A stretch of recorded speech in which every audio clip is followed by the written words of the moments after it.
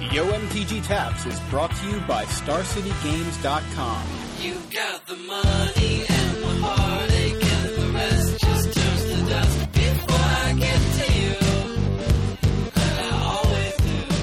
Hey everybody, and welcome to episode 48 of Yo MTG Taps. I'm Joey Pasco. This week we've got Patrick Chapin on the show to discuss why he made the last-minute trip from California to Virginia to try to grind into the StarCityGames.com Invitational. Patrick also shares his thoughts on survival of the fittest, the suspension of Tomoharu Saito, the Commander announcement, and what decks he expects to show up at Worlds. After that, we spend a few minutes with Open Series winner Christian Calcano to discuss his experience in the tournament. Don't forget, this weekend is the Magic the Gathering World Championships in Chiba, Japan. You can watch live coverage of the top 8 on Saturday evening starting at 8:45 p.m. Eastern Time on dailymtg.com. Don't miss it. And be sure to check back next week for our thoughts on the World Championships and an exclusive interview with Wizards' own Mike Turian.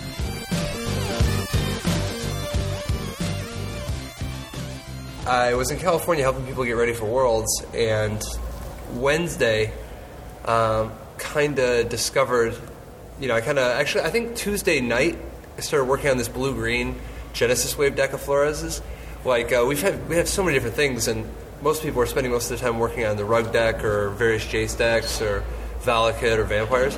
And I got to messing around with all the weird experimental stuff, I'm trying to give everybody the scouting report about, this deck doesn't work, this deck doesn't work, whatever.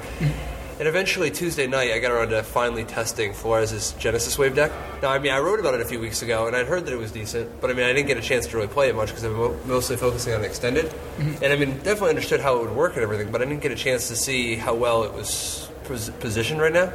And it was actually kind of a surprise how effective it was. And so I was really having fun playing it, and it seemed surprisingly good. And so I decided to buy a ticket Wednesday night to come out here Thursday and then try to grind in Friday. Yeah. And the deck itself is it's 4 Jorga Tree Speaker, 4 Lotus Cobra, 4 Overgrown Battlement, 1 Nest Invader, 4 Jace the Mind Sculptor, 2 Garruk Wild Speaker, an Eldrazi Monument, 4 Primeval Titans, 4 Frost Titans, 4 Genesis Wave, and then 28 land, which is mostly 4-ofs of Colony Garden, Halmar Depths, Tectonic Edge, Misty Rainforest, with 5 mountains, 5 forests, and 2 verdant catacombs. And the or islands and mountains and forests? Or 5 forests, 5 islands. Okay. I apologize. 5 forests, 5 islands. And the basic idea is just, it's sort of a hybrid of the Rug deck and Eldrazi Green, actually. It's tons and tons of mana acceleration, and then you just start ramping up to bigger and more powerful of threats, and you eventually are just dropping bomb after bomb. Typically you'll start with a mana accelerator, and then go into a Garruk or a Jace or something like that, and then you go into a Titan, and then you go into a Genesis Wave, and usually a Genesis Wave for 6 or more is going to be a game. Sometimes you have to do it for less, just to try to build your advantage a little bit, just to have something going forward. But it's kind of fun sometimes when you have multiple Genesis Waves, because sometimes they chain together, especially if you flip some Lotus Cobras or if you have a Lotus Cobra already, because all the land coming into play will be untapped and give you even more mana, and if they're fetch lands, sometimes the second Genesis Wave is for even more than the first one. That's incredible. Yeah. I know Mike was saying, I think the top of the curve is 6, right? It's just more or less. Besides the Genesis Wave. Yes. But the point if you is Genesis Wave for 6 or more, then everything's a hit except other Genesis Waves. Right. Okay. Yeah, that's a really interesting way to build it, I think. And that's actually, a lot of people are surprised that there's no mana leaks. There's no spells in the main deck. no non-permanent spells other than Genesis Waves. And I think he's just really trying to maximize the value of the Genesis Wave. Yeah. And it seems pretty good against. It seems great against Jace decks, and it seems good against Titan decks, and it seems like a fight against aggro decks. Yeah. And in my experience, the Vampire matchups are usually very dependent on whoever's on the play. Tumble Magnet really helps a lot on the sideboard to combat Mark of Mutiny, which a lot of people will try to use to. And then, and obviously also Frost Titan has a little bit of a natural defense against that. And then the, let's see, Negate is the primary sideboard card against a lot of these spell decks, like against a lot of Jace decks. All you pretty much do is just bring in Negates for the Mana Accelerator that doesn't work against them, like usually cutting a Nest Invader or an Eldrazi Monument if they're not playing white or whatever. And then Into the Royal and Ratchet Bomb are actually very useful sideboard cards to let you switch into sort of a weird blue-green control deck. Yeah. Against the aggro decks, usually your alternate plan is a little bit better, where you're taking away some of your high end. You know, you cut a couple Titans, you cut some Genesis Wave action, you cut the Monument, you cut down on some of the high end stuff, and you can even cut like some land, like a Tectonic Edge or two. You know, and then you board in a lot of the real low to the ground stuff, like Into the Royal and Ratchet Bomb, and just try an Obstinate Baloth, and just try to buy yourself some time so that you can just take over the game with Titans. You know. Yeah.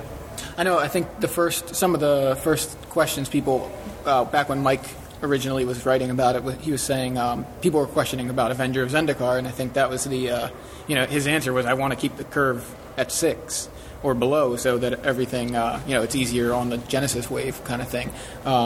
So I think that was the first, that was like, I think one of the bigger things, because people were looking at it going, so this is just new Turboland, or it's Turboland with Genesis Wave or something, and it's actually, I think, a completely different idea, besides having Jason Forests, you know? Well, I mean, it kind of, it shares some similarities, but it's not quite the same deck. It's actually much more of an Eldrazi green deck, actually. Yeah. You know, like you're just playing an absurd amount of mana and ramp. Yeah. You know, and all you're trying to do is drop game-winning bombs, you know, just overwhelm your opponent with just raw power. You know, it definitely uses among the most powerful cards in the format. Jace, Primeval Titan, Frost Titan. I mean, like, when it pushed Draga Tree Speaker, Lotus Cobra, I mean, it has just an abundance of power, you know? And it obviously, like, so you're saying you started testing it on Tuesday, right? Yeah, I started testing it on Tuesday, so Wednesday I bought a plane ticket. And right, so it was that impressive. Right? Like, it's so impressive that within a day... I called Flores and I was like, why didn't you tell me? And he's like, I tried to...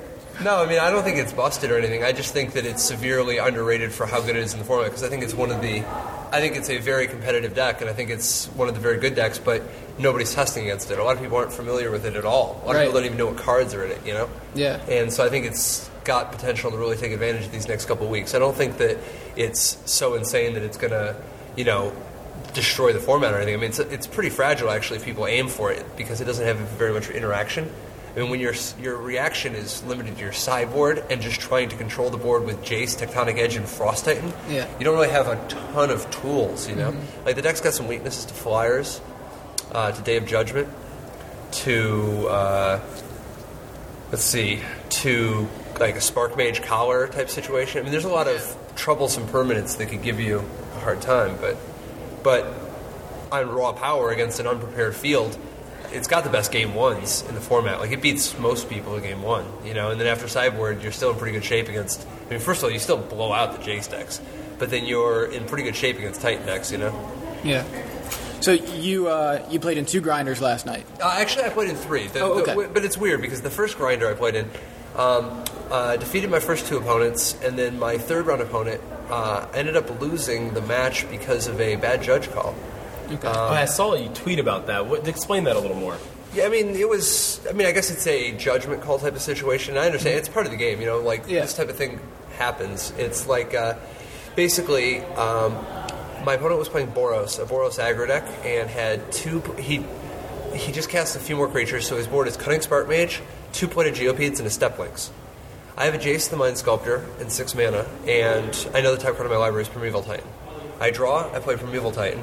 And I look at my opponent, he looks at me, I look at him, and throughout our match, we had a lot of situations where there's just a lot of deliberate pausing and thinking about the board state and so on. Mm-hmm. Finally, I'm like, may I search? And he says, yes. So I search my library, and I get out 2 Colony Gardens, I shuffle my deck, and I give it to him to shuffle. And then when I go to reach for the plant tokens, as he's shuffling, he shuffles real quick, gives the deck back, and says, are you done? And I say... It's going to be as I'm putting the tokens away, I say, it's going to be your turn, and then I'm still thinking as I'm surveying the board, and he immediately goes to reach towards Cutting Spark Mage. I say, hold on, not yet. And I said, I said, it's going to be your turn and he says, it's your end step. And I said, no, hold on. He said, it's going to be your turn in a minute. Just have to finish doing all my things. Like in this case, I just have to activate Jace the Mind Sculptor. And the judge, he called for a judge, and the judge ruled that that my turn was over, and that by indicating that it was going to be his turn and not immediately, by there being a pause at all, that it was denoting the end of my turn. And the head judge upheld the 4 judges' ruling. And then later, after the match, they apologized to me after they consulted to some other judges to find out a little bit more about the situation. That you can't just advance through all the phases without players being in agreement, especially in a situation where it wasn't even a I'm done. Wait, no. Right. It's the in response to my opponent's question about are you done, saying I'm going to be done after and but yeah, that cost the first grinder. Right. And then in the second grinder, I lost in the first round. Okay. I just in the deciding game against Valakut, kept a 2-land hand and on the draw after double mulliganing, and did not end up getting there. It was just 2 islands though, but right. Already at 5 cards. And then in the third round, the third grinder made it to the finals in a pretty epic match against Valakut again. This time, the first game, I Genesis Wave for 11 on turn 4. No, I'm sorry, for 13. I Genesis Wave for 13. Wait, I think it was 11. Either 11 or 13. I think it might have been 13. On turn 4? Yeah, it was 11. It was 11 because it was... Yeah, so I Genesis Wave for 11 on turn 4, revealing, revealing 3 Titans, 2 Frosts, locked down all of his mana. He's just he just conceded on the spot because I'm presenting over 20 power and he has no mana. Yeah. It's incredible. And then in game 2, just typical bad beat story. Long story short, lost to Valakut in the next 2 games. Okay. And at that point, it was already 1:30 in the morning and there were no more grinders. So, but it's been fun. And thinking about playing in the Legacy Open tomorrow. Oh, Yeah? cool. Yeah. What do you think about running for that? I'm thinking about trying Survival of the Fittest for a change. Yeah, for a change. Yeah. I hear that's a good card. It's an up and comer. Really? Yeah, survival. I've never heard survival. Yeah. So let's get a little perspective here. Okay. First of all, this whole banned and restricted list thing, do you really think... Does anybody really think Survival's not going to be banned? Did you see Jared's breakdown of all the Legacy events this year? I hadn't seen that yet. I don't think so, no. It is, if there was any dispute at all, if there was any debate, Jared's article is by far the, Jared Silva's article on Star City about the Legacy Open, it's by far, it just seals the deal.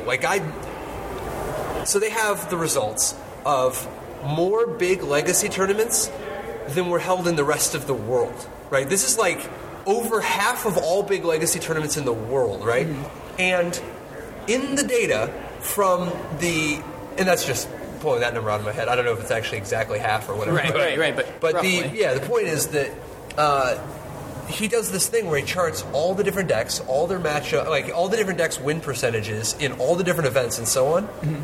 It is unbelievable. So the number 1 performing archetype is Blue-Green Survival, and I forget if it's as a whole the archetype across the entire season is 65% or something, 66%, which is unparalleled for a long big season among the most popular decks. 66% of the field? No, is winning. It 66% of the tournament. No, it's winning 66% of every game it plays. With every person, no matter what record they play. Wow, that's amazing. Wow, yeah. Now, and here's the crazy thing. The second best deck is also Survival of the Fittest. It's just a different Survival of the Fittest deck, also over 60% against everything, combined. Wow. The third best deck is also a Survival of the Fittest deck, also above 60% against everything. Almost every deck in the format is below 50% against the field because they all have reasonable matchups against each other, and then every single one of them all lose to all the different survival decks. Wow. It's unbelievable. There are no good decks except for survival. And there are 3 different survival decks, which are the 3 good decks, and they dominate at a level that is more dominant than Jund. Yeah. That's incredible. And there's 3 different ones that all do it. Yeah. I mean, it's Do they all run like the basic 4 survival, 4 fauna shaman, 4 vengevine? No. and then something like Not that? everybody runs 4 Fauna Shaman at all. Okay. They all run 4 survival, and they all run Vengevines. Not Okay. all, but almost all. All 3 Right. archetypes generally have Vengevines, but actually, I think the 5th most successful deck was another survival deck, which doesn't have Vengevines, but no, I mean, there's no question that Vengevine is super good in that strategy, but the people who would call to ban Vengevine, first of all, that's not going to happen. I mean, there's a card that's just going to be busted again in the future, Survival, Right. from a long time ago that nobody ever opens the packs for, Yeah. that ends games immediately, like that just prevents. Whereas Vengevine is a new, recent, in-print mythic rare. Yeah. Like, not only that, this is a creature. This is the engine. You don't ban Right. Hypnotic Spectre, you ban Necropotence. Yeah.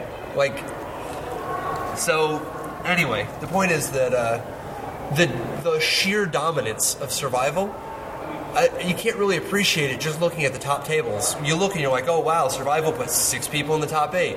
Oh wow, Survival put 5 people in the top 8. Oh wow, Survival of the Fittest has put a person in the finals of every tournament in the last 6 months. That's ridiculous. Jesus. Yeah, I had no The idea. finals of every tournament in 6 months. Now, the win percentage is like 75% of tournaments are won by Survival. It's like it's the most popular deck, and yet it still performs disproportionately well per game, and puts an even larger disproportionate number of people into the top 8, and then it puts an even once it's in the top 8, it continues to perform disproportionately well. Like if you look, the percentage of decks that make top 8 that are Survival isn't even as high as the percentage of decks that make top 4 that are Survival. Which isn't even as high as the percentage of decks that make the finals that are the Survival. Which isn't even as high as the percentage that win. Survival overperforms at every single spot in every metric. So naturally, you play it tomorrow, right? Yeah. Yes, are you kidding? It's the most dominant deck. It's more dominant than Flash.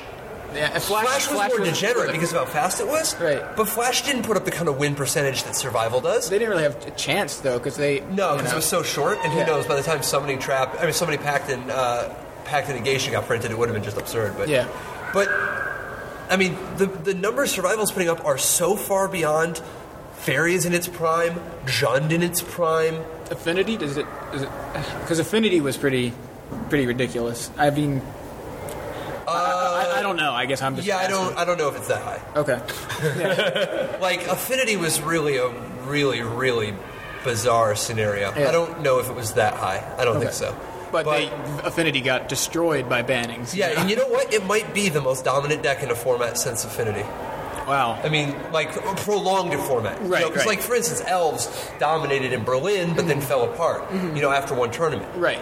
The metagame has been trying for 6 months, and it's yeah. only been getting worse. The Survival people are getting better at winning than the people are at beating Survival. Like, Yeah. Survival is just gaining over everyone, because every time anybody does anything to adapt, Survival just takes it and uses it itself. Because Yeah. anything anybody else would put 4 copies of, Survival can use 1.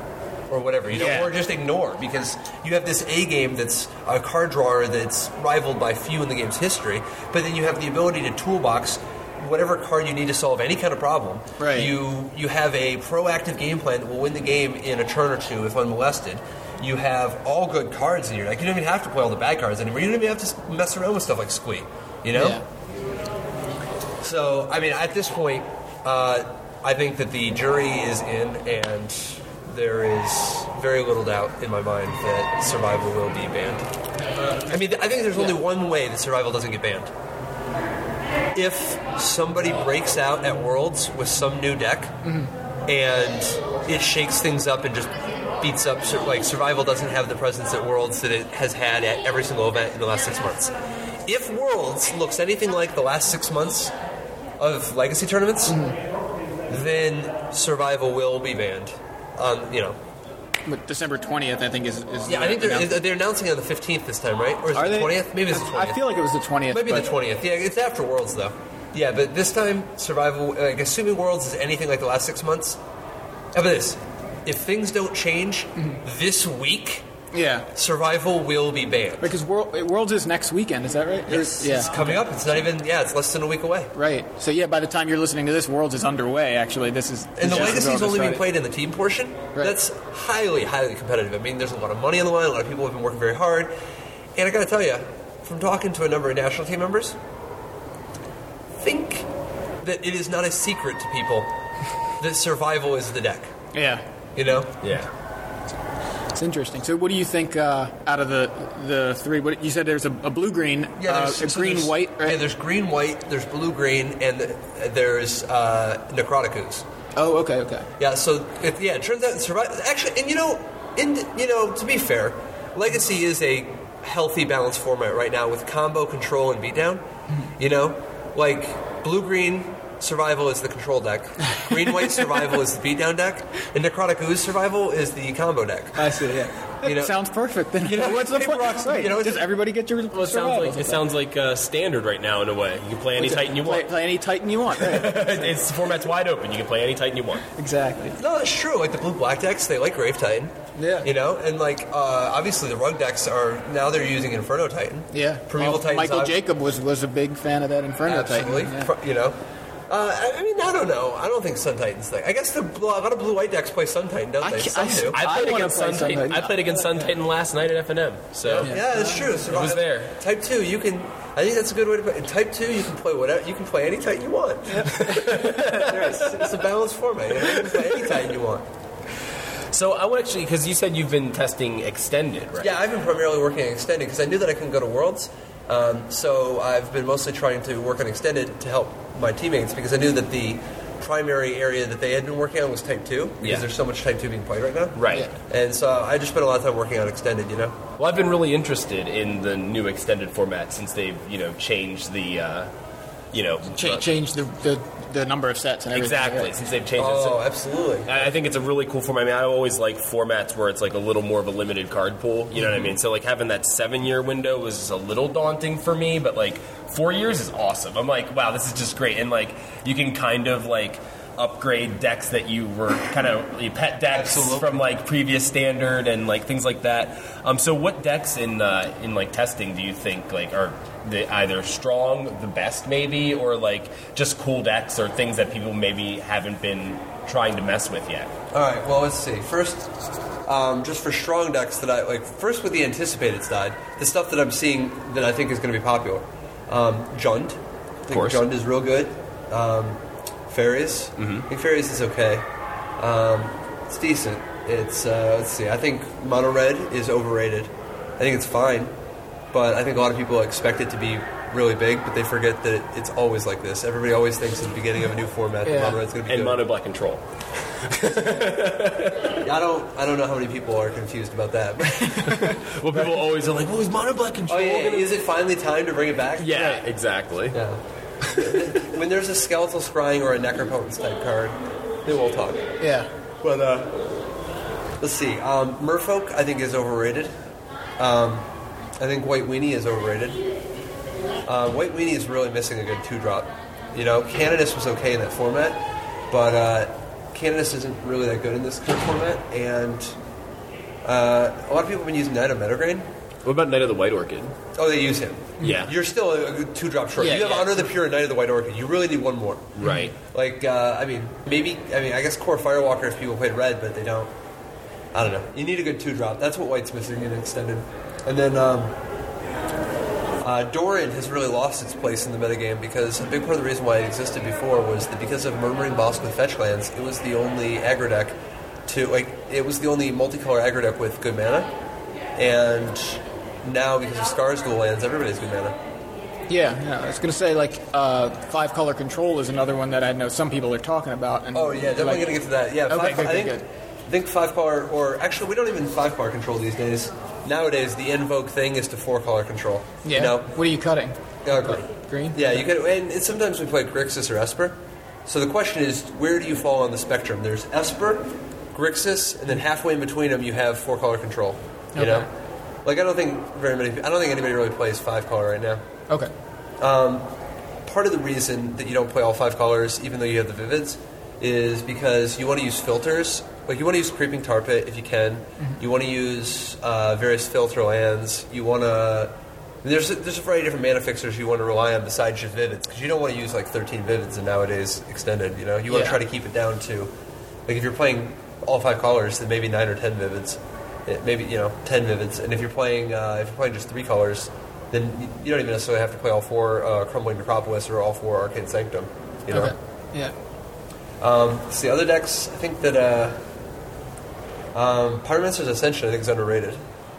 I think that there's really good Pyromancer's Ascension out there. And how big of a difference is it from the current kind of standard version to the extended version, like the Cryptic Command? No, it's pretty massively different. Is it? Yeah, it's much more like it's actually much more like the Ascension decks from Amsterdam. Okay. Because of Manamorphose and Cryptic Command. Oh, right. Manamorphose and Cryptic Command offer a very, very different element to the deck. I mean, obviously you have little stuff like you have Ponder, which is just great for that kind of a deck, Right, right. But that's not going to change the foundation of it. Manamorphose and Cryptic Command fundamentally change the way the deck plays because, like, for instance, if you Manamorphose, first of all, it's the easiest way in the world to trigger your Ascension. It costs you no mana. Yeah. Right? It's a way to build to put counters on without costing any mana. But then once you flip your Ascension, it's unbelievable how fast you can just blow up, because when you cast Manamorphose, when you're already ascended, you get 4 mana and draw 2 cards. That's amazing. Yeah. It's a Black Lotus, and it's like 2/3 of a Black Lotus and 2/3 of an Ancestral Recall with no cost. Yeah. It's incredible. Yeah, like you just spiral out of control super fast. Yeah, You that's know? really interesting. I hadn't really looked at extended I too like much, that. but I do like that idea. Yeah. Yeah, so what'll happen sometimes is people will play games where they'll go, turn 1, Ponder or Preordain type thing, and then turn 2, they'll play, an Ascension, and then, maybe turn 3, trigger it with, like a Ponder or Preordain and keep up Mana Leak. And then next turn, when they flip it, they might have to tap some mana on their turn to flip it, leaving them only 2 mana. So you try to do something on your turn, like you try to destroy it on your turn with 3 mana open to play a Mana Leak, and they go Manamorphose, draw 2 cards, have 4 mana, Cryptic Command, counter your spell. Draw a card. Right, so, and then that's the other thing, is outside of being a hard counter, Cryptic Command adds a very proactive element, because you know what you do if you flip your Ascension? Now you can just be like, okay, I'm going to bounce your land, draw a card, bounce your land, draw a card. It's like, whoa, wait, what? And at worst, it's like the greatest time warp ever. You're like, okay, tap your guys, draw a card, tap your guys, draw a card. They're like, wait, you just drew 2 cards and tapped all our guys. Even if you don't have the Ascension, tap your guys, draw a card. It's another way to give yourself time. Yeah. And then sometimes just the proactive game plan. Well, like, for instance, we got into a situation where one of the guys I was working with was playing Raptor was playing Ascension, and I had Volcanic Fallout, and he was at 2 life. So he just bounced every single one of my mountains back to my hand. Oh my god. That's nuts, yeah. That's great. So that I couldn't get, So you could never cast it, right? Right. Yeah. So it was like, so I think Ascension is really underrated. And you just end up lightning bolting them out, you just bolt them a billion times. But let's see, I think Mythic is underrated. Like Conscription Mythic. It's not even really Mythic anymore. It's like just a Conscription deck, And how does that differ from the standard version? Like what? It's very similar, but you have access to a lot of interesting new weapons, like Solar Temptation or Cryptic Command, or sort of the best of all the different years, And then also, like, you have the green Razor Thicket Verge, or Razor Verge Thicket, right? Yeah, Razor Verge Thicket. So you have better mana too, and it's just it's like a proactive way to take over a game. It's a lot like a 6 mana, 11 power haste creature. Yeah. Let's see, other decks there's so many good decks to try. It'll be really interesting to see how it shapes up, because I got a feeling that a lot of these decks are going to fall by the wayside. A lot of these, because I think it's going to materialize that there's only that there's a lot less of these decks that are winning. Scape Shift is another deck that should be good somewhere, although I don't know what the right home is for it yet. Let's see. It does feel like there should be more combo decks, though. Yeah. like one of the things that Extended has always lended itself to is a surplus of combo decks because of the large card pool. The number of interactions is so much higher, you know? Like, even just by having double the card pool, you actually have, like, more than 4 times the card interactions. Right. You know? Like, you have way It's more. like an exponential kind of thing. Right, exactly. And so you end up in the situation where there's such a massive pool that all sorts of unintended interactions come up. And that's where those, the busted combos come in. That's why last extended season, when there were 7 years worth, we saw it degenerate into a situation where it's like, okay, there's Hypergenesis, there's Living End, there's Restore Balance, there's Thopter Sword, there's Dark Depths Hexmage, there's, it was all of these crazy combos because nowadays they can't realistically design sets as powerful as they do and have them not break with older cards. Right. Yeah. 7 years is a lot of different cards, Legacy and more powerful formats like that have a little bit of a natural balance because of the fact that they're already so powerful that it takes a really powerful interaction to shake things up.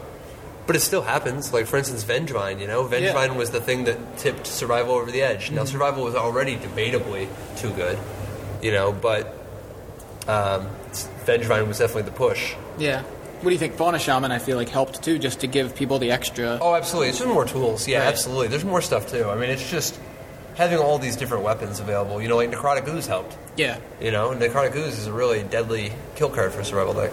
I want to ask you about an interaction I'm dying to try out in Extended. So I've been thinking about Jund, right? And I've been thinking about Jund running kind of like the Vengevine monster truck list, right? Okay. But running Fauna Shaman, Vengevine, and Demigod of Revenge. Just really abusing that interaction big time, almost like a survival deck in Extended. You know what I mean? Just So kind you're of like Jund Dredge, kind of, in a Sort strange of. way. Like, Yeah, in you a- need to get your stuff in the graveyard. Well, right. Well, Fauna you mean you Shaman can does pitch it with the Fauna Shaman? Right. Have you seen Terry So's deck? No. Terry So did well in Amsterdam with a red-green aggro deck. That's right, yeah. Yeah, it wasn't Jund, but it was a red-green aggro deck, and it had Fauna Shaman, Bloodbraid Elf, Vengevine, Demigod of Revenge, Bogart Ram Gang. I mean, I think it's a deck after your own heart. Yeah. I would take a look at it. That sounds lovely. I will have to look into Yeah, that. I remember sounds- that now you mentioned it. I was like, oh, yeah, I did. That sounds right up my alley. Yeah. Yeah, I mean, I think it can be done. The issue you run into, because we build these sorts of decks all the time, it's so tempting. You start fantasizing about Fauna Shaman and a Demigod. I know. I mean, I've been there. I know how it is. It doesn't really end up materializing that much like you want it to, and I don't think that it couldn't. Maybe you can find a way. It's just Demigod is a pretty big thing. It's not as big as a cruel. It's not like you're talking about Cruel Ultimatum with Pyromancer's Ascension out where you're doubling.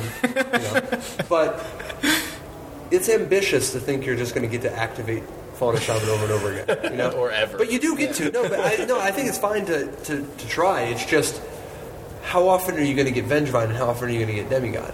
Because the thing about Fauna Shaman with these sorts of reanimation type things is that it doesn't do you any good to have 10 different cards to go get if you don't really get them.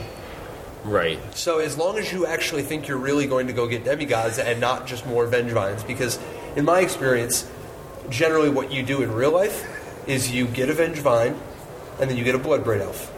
Or you just get Bloodbraid Elves. Yeah. Over and over again. Yeah. That doesn't sound like a bad plan either. Because, if they can't even beat a Fauna Shaman, are they going to beat a Demigod? What are 2 Demigods? I mean, I don't know. It's a really good point, yeah. I don't think you should discount it. I think you should certainly try it. Absolutely. But I definitely think that is it's a pretty big thing. It's like, for instance, playing Mindslaver because you say, well, I'm going to cast Primeval Titan. And after I cast Primeval Titan, I'll have 10 mana, so I can Mindslaver somebody. Well, yeah. But I don't know about you guys. Have you guys cast Primeval Titan lately? I don't know if you need the Mindslaver half of that combo. Maybe there's easier ways to do that. But This reminds me of last year when you were saying, I just want to get Baneslayer in the graveyard so when I Cruel Ultimatum, I can just get my Baneslayer back. I'm like, what kind of plan is that? So, I was about 1 year. And honestly, hold on, I'm going to have to back you up on this one. All right. Because just 2 days ago, all we were doing is sitting around fantasizing about getting our Wormcoil engine into the graveyard. Well, see, that has a good... You play the Worm Coil engine. Exactly. Right, see, at least, but the Baneslayer doesn't leave anything behind. No, see, you know? and that's what we're sitting there fantasizing. We're like, oh my gosh, yes. If we just get Worm Coil Engine to die, then we'll have 3 guys because we'll get it back with our cool to pay them so much value. 9 points of life link, gain 14 life. That sounds good. Let's just build around that, right? I don't know. I think that's what. It sounds like a I think good... it's really good. Yeah, it It does. I mean, Worm Coil Engine. You can play any Titan you want. That guy's the 6th Titan. Exactly. Yeah. So where is Worm Coil Engine? Like people are playing him, but people are more focusing on the colored Titans. Yeah, well, it depends. Which format? Yeah, I was thinking more standard. Okay, well, in standard, I think that the current ranking is number 1, Primeval Titan. Number 2, Grave Titan. I actually think Grave Titan's number 2. You were playing that at Nationals, right? Grave Titan. Yeah. One of, right? Or something like that? I think. No, yeah, I had 2 in the sideboard. Oh, okay. Yeah. Oh, no. I had 1 in this.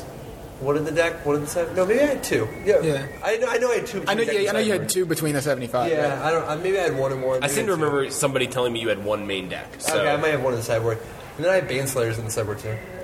But the Grave Titan I think is number 2. I think he's making a resurgence. I think we're going to see more blue-black using Grave Titan because I think Grave Titan is just super good at taking over games against aggro now. You know, it gives these blue decks a way to legitimately win if they could just live a few turns. You know, and then number 2 I think is it's probably actually still Frost Titan, although it might be Inferno Titan. You mean number 3? Yeah, I was gonna say number 3. Yeah, Right? number 3 is either Frost Titan or Inferno Titan. I don't know. It's so close. It might. Maybe it's Inferno Titan. It's tough to tell because everything just starts to adjust. It's like Right. it went I'm from sure things Primeval have to have Titan. adjusted to Frost Titan a little bit by now, right? Yeah. Yeah. Primeval Titan's the only one that hasn't moved. That one's right? just on an upper echelon by itself. That card is absurd. And then the Sun Titan is by far the weakest. Which is funny too because I feel like at one point people were going nuts over Sun Titan, you know. And He's still good. Yeah. He's still better than 99% of the cards out there, you know. But So Worm Coil Engine though, where does that fit in? Does that beat I Sun think Titan? right Does now, it beat? yeah. I think in standard right now, Worm Coil Engine is probably above Sun Titan and below the rest. Okay. Because it doesn't have there isn't as big of a need for it. Mm-hmm. The blue-black decks would rather have multiple guys with Grave Titan. The blue-white decks would rather have more Planeswalkers or Baneslayers. Mm-hmm. The blue, let's see, the Eldrazi green decks play it, and some Valakut decks play it, but it doesn't do anything that their other stuff isn't already doing. You know, Right. Right now, that life gain isn't that important because so often, first of all, there isn't that much removal, so his protective ability isn't that good, and then second of all. The people when people do damage to you, they often do enough to finish the job. Like they kill you. You know, like sometimes like lifelink is not as good right now in standard as it has been in many other formats. Simply because so often gaining 12 life isn't going to change a matchup. Like you need to affect the board. Right. You know. And so as a result, I just think that his abilities are not well suited to the current format of Type 2, which has become very much a battle of titans, you know? Worm Coil Engine is not a good brawler in the world of titans, you know? The format, and what I was getting to, the reason I asked you about the format is because it depends on the format. I think Worm Coil Engine is pretty good and extended. Yeah. Yeah, I think Worm Coil Engine, as far as the titans go, it remains to be seen how it's gonna break. But Worm Coil Engine, Grave Titan, and Primeval Titan are the 3 good ones for extended. I think Worm Coil Engine's going to see some play in extended. Yeah, that's a format where people are playing Maelstrom Pulse. Yeah. People are playing Terminate. People are playing Day of Judgment. People are playing, people are playing with just bashing creatures. You know, like sometimes people will be. They'll send a conscripted guy in, or they'll be playing with ball lighting type stuff, or they'll, there's a lot more. Plus, people are getting you by inches. There's a lot more bolting going on. There's a lot more doing exactly 20 to you. So lifelink ends up being much, much more relevant. I see. So Cool. two more things I wanted to ask you about if you have time. Oh, absolutely. All the time in the world. Okay. Also, kind of like to say something about Library of Alexandria. Yeah, that's fine. That's All fine. right. So, So, Library of Alexandria was relatively recently. It's being reprinted in Masters Edition 4. Not reprinted, but printed in Masters Edition 4. Right. Online, right? Right. And so the interesting thing is that they printed an updated banned and restricted list for Classic Online, which is the online sister to Vintage. Okay. And they added all the cards like Time Vault, Mana Vault, Fast Bond, or whichever ones are the new ones. Whichever ones are in Masters Edition 4 as their first set, that are also restricted in Vintage. Every single one got added to the restricted list in Classic, except for Library of Alexandria. That seems odd. It's really weird, isn't it? It's really weird. And I asked, it's not an oversight. There's no explanation given why. Right, but there's... But yes, we are aware that Library of Alexandria is not being added to the Classic Masters Edition 4, the post-Masters Edition 4 Classic restricted list. Now, what could this mean? I think that the most likely two scenarios are either one, there's a possibility that they're thinking of unrestricting it coming up in a couple weeks, and if they're going to unrestrict it, why bother adding it to the restricted list And taking it off, right? Because people have been talking about unrestricting Library of Alexandria. Who plays Library of Alexandria anymore? Don't get me wrong, the card's very powerful, but is it really too good for what's going on in Vintage these days, Right. Maybe it'd be really interesting to see what kind of decks are possible if people can play 4 libraries. A little bit reminds me almost of Mishra's Workshop. Remember what Mishra's Workshop was like? Nobody really played it when it was restricted. Yeah. And then it got restricted. It got unrestricted. Obviously, it skyrocketed in value because now there's purpose to playing it, and people needed 4 times as many in order to be able to play it at all. Right. But it spawned this deck that's very, it's got a loyal following. It's been around for years. It's the cornerstone of the format. It's interesting to think, could Library of Alexandria decks pop up if you could use 4? What would a Library of Alexandria deck look like? How would you... Because, first of all, once you start librarying with 1, they all chain together. Because if you activate 1, you're good. You're going to be able to, makes you wonder what kind of decks. Like, will people play with Gush to fill their hand back up? Will they play Dark Confidant? Will they play, like, a Life from the Loam strategy? There's so many different ways that you could... Gush was just unrestricted, too. Yeah, isn't that weird? They're trying to build the decks for us now, is that Yes, that's what they're going to do for me. But no, I think that there's a good chance that they won't just pull the trigger and unrestrict library yet. They might, hope they do to shake things up, But plus I'm in favor of unrestricting cards in general. Like if a card's not seeing any play, most of the time I'd really like to see it unrestricted. Yeah. Let's see. The other possibility though is that maybe they're testing the water a little bit. Maybe they're thinking about unrestricting it. Yeah. See how it goes. They want to see, because Vintage Online, it's Classic Online is a lot like Vintage, but there are no Moxes. There's no Black Lotus. There's a lot of powerful cards. Right. Mana Vault, Time Vault, Soul Ring, Fast Bond. There's a lot of really powerful cards, but maybe they're going to test it a little bit and see how dominant of a force it is, and use this as additional information as sort of a testing ground to see if they can unrestrict it in Vintage, because I think it'd be fun. Yeah. Like I personally would like people to be able to play as many cards as they can. Yeah. It seems like a good place to test something like that. Yeah. Because the stuff evolves so quickly on online, so they'll be able to tell see what happens. It exponentially goes out of control, and then they go, okay, well, stick it on the list. Well, Plus, we missed one. Whoops. and Time Vault, and if Time Vault and Library of Alexandria and Mishra's Workshop are in Masters Edition 4, pretty sure the writing is on the wall. Moxes and Ancestral Recall and Black Lotus are coming. This is like paving the way. Right. They don't want to blow all the cool points up front, Right. Wow, that's pretty nuts. Yeah.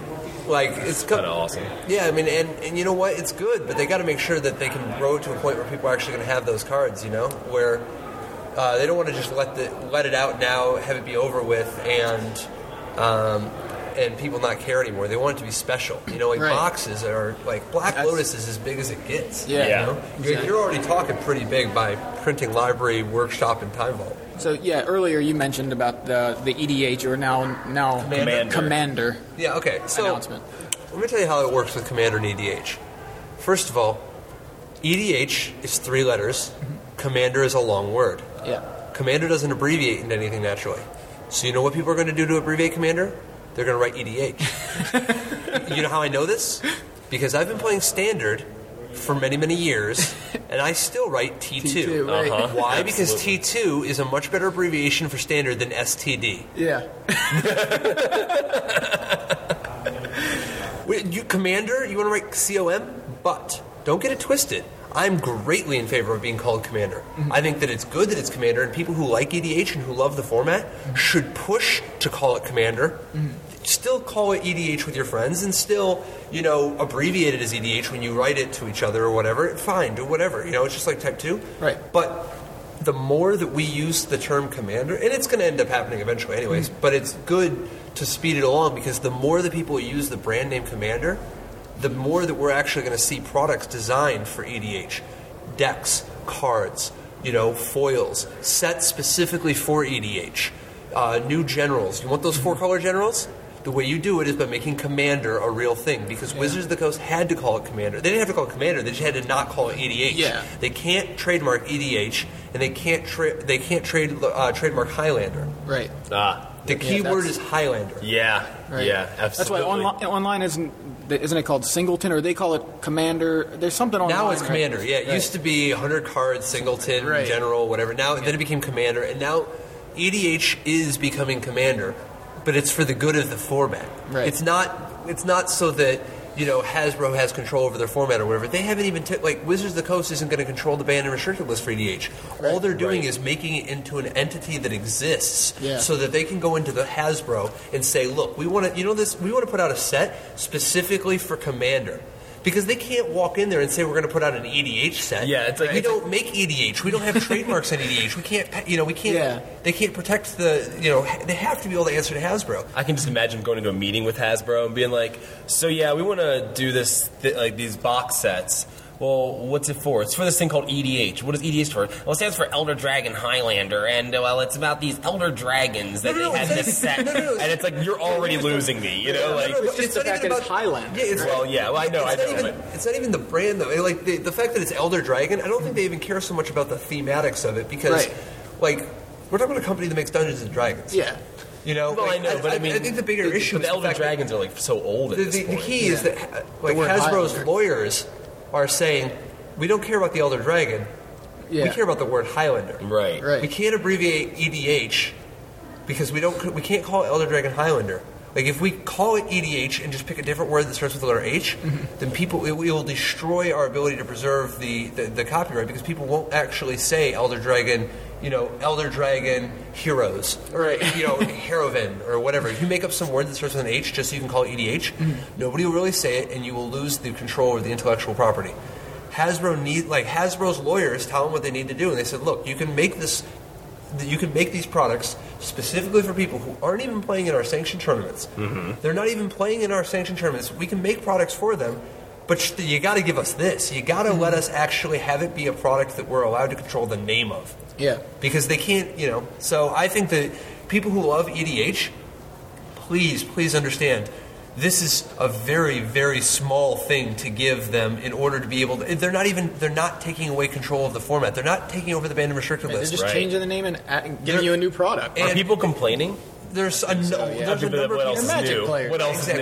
Exactly. But the thing is, it's not that people are always going to be resistant to change. But the people who actually make the decisions about the format, they're doing this to make sure the game doesn't fall the same way as 5-color. You remember the old 5-color format? Yeah. Never played it, Vaguely, but I know. yeah. It fell apart because it wasn't. They could never work anything out so that it could be a Wizards format. They could never work anything else so that. And this is the most loose phrasing of a Wizards format. Right. But this way, they can actually make a product for them. Did Yeah. you guys see the new Like the new Oh, I'm excited the for it. preview cards and things the whole thing. I mean, I can't imagine people that love EDH, and honestly, I'm not one of them. It's fine. I just don't really play it. You like it better than I like do, it just but fine. I haven't really played it much lately, but I keep Yeah. trading for cards for it. yeah. So I mean, for people that love EDH, they should be super excited. Who cares about the name change? That you're getting a product directed specifically to you. And you know what, though? I think it's fine that they speak out against it, because it just shows how much they care about the format. Right. But you got to remember, taking a long view, these types of things are you're always going to meet some resistance. In the end, it really comes down to what do you want more? To fight the you can't. We're playing casual. This is for fun. You can't take this away from us. Fight that sort of fight, or do you want them to be able, or do you want to push to be able to have cards and products made that can supplement what you're trying to do without taking away from it? The fact that it should be clear that because of the fact that they've made a statement that they're not going to take over the banned and restricted list for EDH, they're not going to decide the rules for EDH, they're not going to step on that at all. They're going to let EDH do that.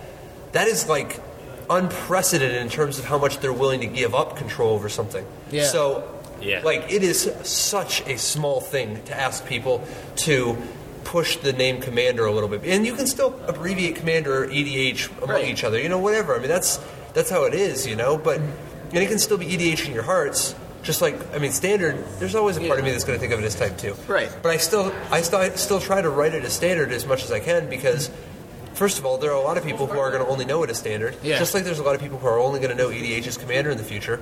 And by addressing it as Commander, you can have a unified language, and then when they get into the culture, they can learn things about how its roots as EDH, Exactly. So, last topic. It's pretty big story, I guess, in this last week.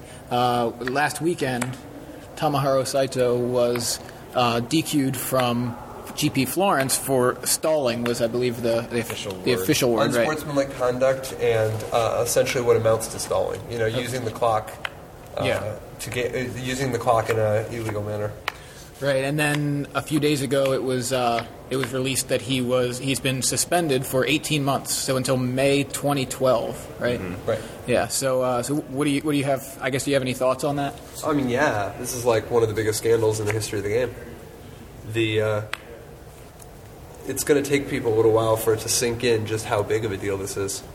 First of all, we're talking about a guy who got inducted into the Hall of Fame a couple months ago. Right, or elected, not inducted, he got elected. Yeah. And he's not even in the Hall of Fame. And it remains to be seen. It would seem that they are not going to. I don't know. We'll see. Right. It'll be interesting to see whether or not he actually is getting into the Hall of Fame. It seems kind of unlikely.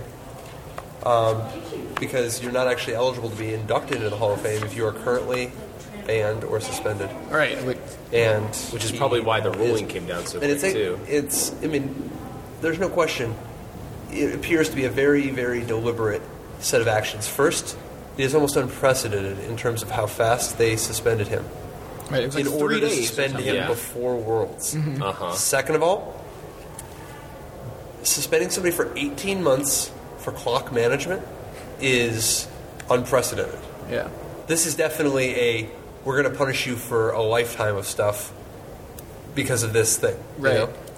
Second of all, you don't suspend somebody for 18 months without purpose. Think about it. If he was suspended for a year, then he would be unsuspended for Worlds next year. Mm-hmm. If he was Did think about that. Instead, it is clear that he is not eligible this Worlds, and he is not eligible next Worlds. It is very definitely, like, when it's over, it will be essentially in the second year after this. Mm-hmm. I think that what they'll end up doing is they will probably retract the election, the invite, and then once he has served his suspension, they will add him back to the ballot after he has a pro point or something. Like after if he qualifies for anything, I don't know. Maybe no. He'll probably just have it because he won't have been off very many ballots. So probably they'll just add him back to the list after. Plus the other thing, if he was only suspended for a year, he could show up to Worlds next year, get his levels because he's like a level DI. Right. Level 8. He'll get his levels. He'll get his pro points. Whatever. This way, he loses everything. When he comes back, he'll have no levels. Wow. No player points, nothing. No invites. He won't even be invited except for on rating. It's pretty And this is severe. we're talking about a Hall of Fame ceremony taking place in his home country of Japan. Yeah. Very few Japanese players have ever been inducted into the Hall of Fame. Mm-hmm. And Japan is a country that has a long history of very powerful players that are just starting to become eligible for the Hall of Fame. Mm-hmm. Saito is arguably the most famous. and arguably the most successful. Yeah. Like only Kenji Sumera. Right. And then Saito is a pillar of the community there. He's an organizer. He has a runs card game store, doesn't he? Yeah. Absolutely. He's very active, he's very much, like, in a lot of ways, he's a very prominent figure in the community there. And so this is, his life revolves around Magic. There's no question this is a huge upheaval for him. But you can't, it's not like, he's not some victim. This isn't just some witch hunt. Right. This is, the thing is, I think there's no question that he did not expect this type of thing, but that's only because he's been getting away with clock management for so long, It's like, I know Saito, and he is a good guy, but he definitely has a little bit of his perspective is very much made up by the fact that what has been okay. So he doesn't think of it as cheating, Right. And Saito, I think Saito is a very, very good guy, and he's got a lot to give, and it's just a shame that it took things getting to this point.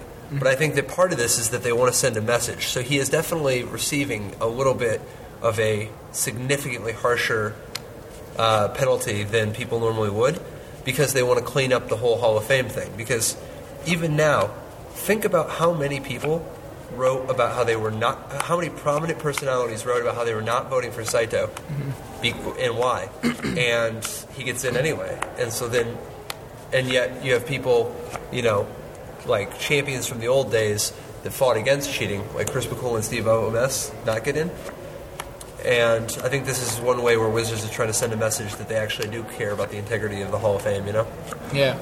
I've heard things like, I've heard people say, I don't want to sit here and sit here and name names of people, but people have been talking about the sanctity of the hall, which is already kind of a bit of BS. You know what I mean? Well, I think you can't worry too much about it.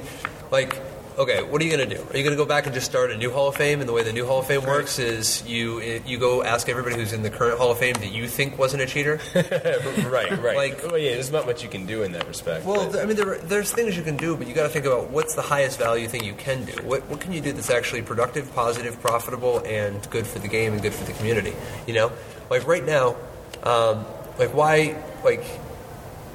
the old days were old days, and you don't want to excuse anything that people were doing back in the day, but rather than just dig up muck and mess around with all that stuff, because, most of those guys were, the people, there's a lot of really great personalities in the Hall of Fame and have done a lot of great things, and they came from a different era. What we can do is looking forward, look at the people now. All 4 people that were elected this year are active players, Yeah. And we have a chance to make a statement about what's important to us now and what's important to us next year and the next year after that, I think it'll work out. I think that Saito is I think he's a really great guy, and I would really hope that he does come back to the game, Yeah. I do think that it is for the best to have this, because it's very frustrating when you know people that you're, that you have good relations with, but you don't agree with some of the tactics that they use that, from your understanding, should not be allowed. Right. I think there's also something to be said for for redemption, where somebody who does something wrong and then, comes back to the game or continues to play and then and stops whatever it was that they were doing wrong in the first place. You got to give somebody a chance to. And you know what? You know who's a great example of this? Who's that? Olivier Ruel. Yeah. Because Olivier Ruel definitely had some shady times back in the past. Olivier Ruel, he used to be, he would angle shoot, and he cut some corners. He would, but you know what? He even got suspended, and he came back, and he realized Kept right something. on going, yeah. Well, no, he realized something. He didn't just keep on going. He realized he loves this game so much, it would destroy him to not be a part of this and to trivialize what it is.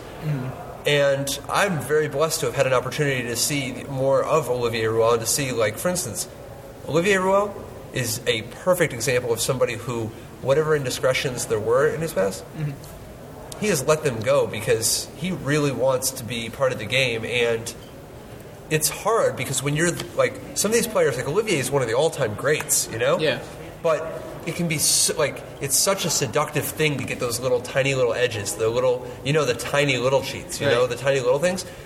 To be able to give that up takes a lot of willpower, and this doesn't make it. I mean, how great of a thing is it to stop doing something you shouldn't have been doing before? Right. But at the same time, you got to respect the fact that people can change, people can do things different, And I know Yeah. how much it hurts Olivier every time he doesn't win against somebody who's an inferior opponent, but he didn't try to do something to bend it or whatever. Right.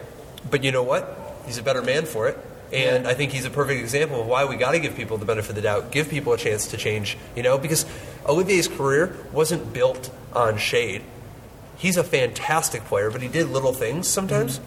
Saito's the same way, where he does little things, opportunistic things sometimes, He's a lot like Olivier was in his younger years, so to speak, And I'm hoping that this is the wake-up call that he needs to gain the same sort of maturity that Olivier did. Because, like Olivier right now, perfect example. In the Hall of Fame, had a checkered past, but you know what? He's playing like a Hall of Famer now. Yeah. He was playing like a Hall of Famer when he got voted in. He's playing like a Hall of Famer, Yeah. He's playing with honor, and I hope that this is... Because Saito is one of the all-time greats. He's one of the best deck builders in the world. Absolutely. He's one of the best players in the world. He's a great personality, a great community leader.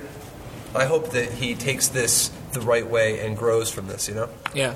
The hope is that after a year and a half, he can come back and prove that he deserves, and it'll be hard.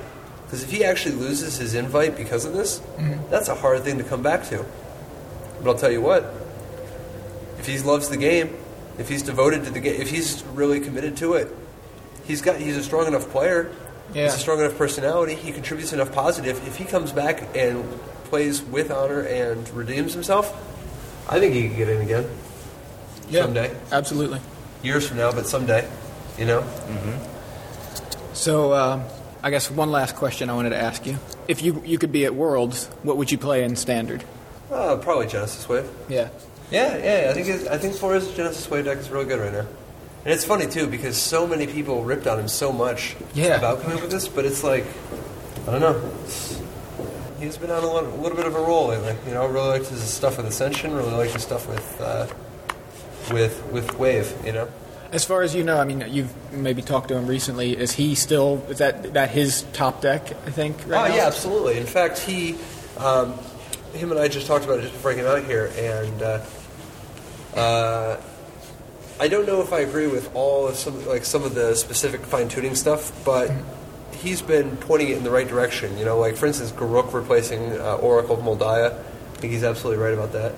And I think that he might have a couple of horses packing his deck at Worlds. Right. Cool. This is Joey from Yo MTG Taps, here with Big Head Joe, of course, and D-Sale from the Scrubland podcast. Hey, guys. We're here with Christian Calcano, who just won the Open Series event this morning. You're playing a version of Valakut, right? Yeah, that's right. So, I guess, how does it feel? Is this the first Open you've won? Yeah, it's the first one I've won. It feels good. Yeah, I remember, I think the first time I remember hearing your name was around this time last year with the Boros Bushwhacker. Yeah, I came in second. It was Star City Open in Philly. Yeah. Yeah, that was I think the first major tournament was Zendikar. Yeah.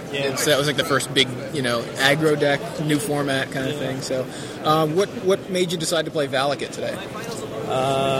I mean, honestly, I played it in one of the grinders the last night, and I won the first two rounds, and in the third round, I lost to Vampires, and I got mana screwed. So I felt like I didn't really I didn't outright feel like I was losing to any other deck. I just pretty much lost to myself. So I figured, I'd run it back for the Star City Open. And you played Shaheen Surani in the finals, right? Yeah. And he was playing blue-white control, naturally. Did you see any preordains? There were a lot of that after the match, and they were all torn up at the end. So how did you feel about the matchup going in? Because I heard that you guys both had said earlier that when you were both in top 8, that the kind of the worst matchup was going to be each other, and it ended up being that. Yeah, well, that was, it was kind of like a joke, but his matchup, like, it wasn't that bad against me, So it's just like, because if he just sticks to ley line and I can't answer it, I mean, I have a pretty tough time winning, so. But, like, I have the Eldrazi sideboard, so that's the way I beat him in the Swiss, because I played him in round 6. Okay. And he's had me, like, locked out with Jason, ley line, and he thought he had counter spells in hand. He just thought there was no way that he could lose at all. And then I drew my one of Ayabugan to, like, search out my Eldrazi's, and then I just took over the game.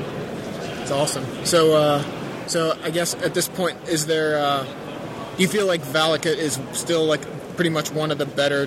I guess the best deck to play in Standard going into Worlds, I think, I mean, that's the thing. Going into Worlds, I'm not sure, because I know, everyone is playing next week. They're definitely, looking at Standard Open, and they're looking at the Invitational and see what decks are doing well and stuff. So the fact that I won with this, and I know it's doing well in the Invitational, like, people might try and, people are going to be more prepared for it, for sure, next week. So, like, I'm not sure that's the deck to play next week, but it's definitely a good choice. You mentioned you lost to Vampires, but that was due to Mana Screw? Yeah, like, in the third game, I kept a good hand with, like, it was, like, 2 lands Expedition, like, 2 Harrows, and I just never saw a third land. So, that deck seems to be... the up-and-comer right now. Vampires. Is the black-red Vampires. And then the new tech for that deck against Valakut is the Demon at Death's Gate. So did you see that, and how do you guys... Or did you adjust for that at all? Not really. I played against it... Let me see. I'm trying to think, because I know I played against it at one point. I don't know if it was in the grinder or... I don't think it was in the tournament. I don't think I played against Demon in the Open. But I know I played against it one game in probably the grinder, and I beat it the one time I played against it.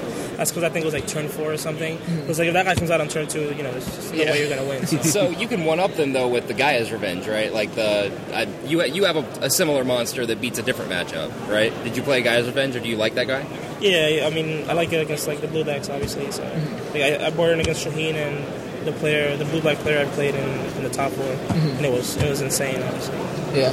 So as far as Demon at Death's Gate goes, though, you feel like if it doesn't come out until turn 4, you're more... Yeah, because, like, by then, like, you can get your, you can get the Primeval Titan and your Valakut going.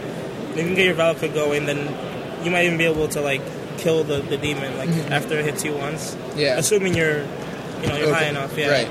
Like, you can either kill it or you can just kill them, so.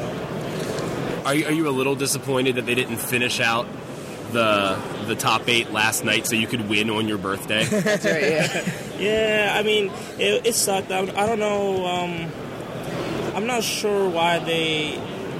they explained that they said that the reason why they do that is because of, like, fatigue or something. Like, I mean, like, I know I felt like I just wanted to finish the whole thing, like, not so much as my birthday, just because I just wanted to get it over with, Well, I'm saying, I imagine, your birthday, leaving here, we probably went out and partied a little bit, right? I tried, but I was foiled, so no partying.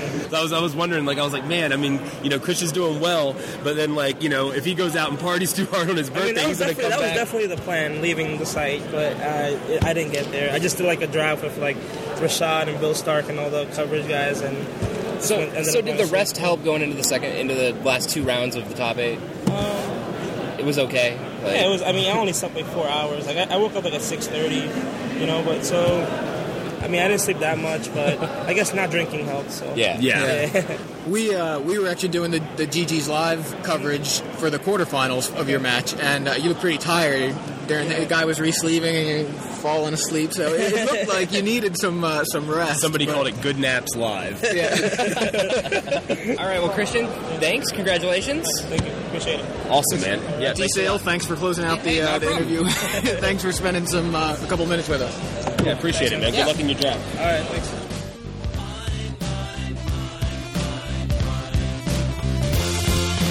Yo MTG Taps is available every Friday on StarCityGames.com. Visit our website, iwantmymtg.com, for past episodes, t-shirts, free stickers, and more. You can contact us at yomtgtaps@gmail.com or follow us on Twitter at yomtgtaps.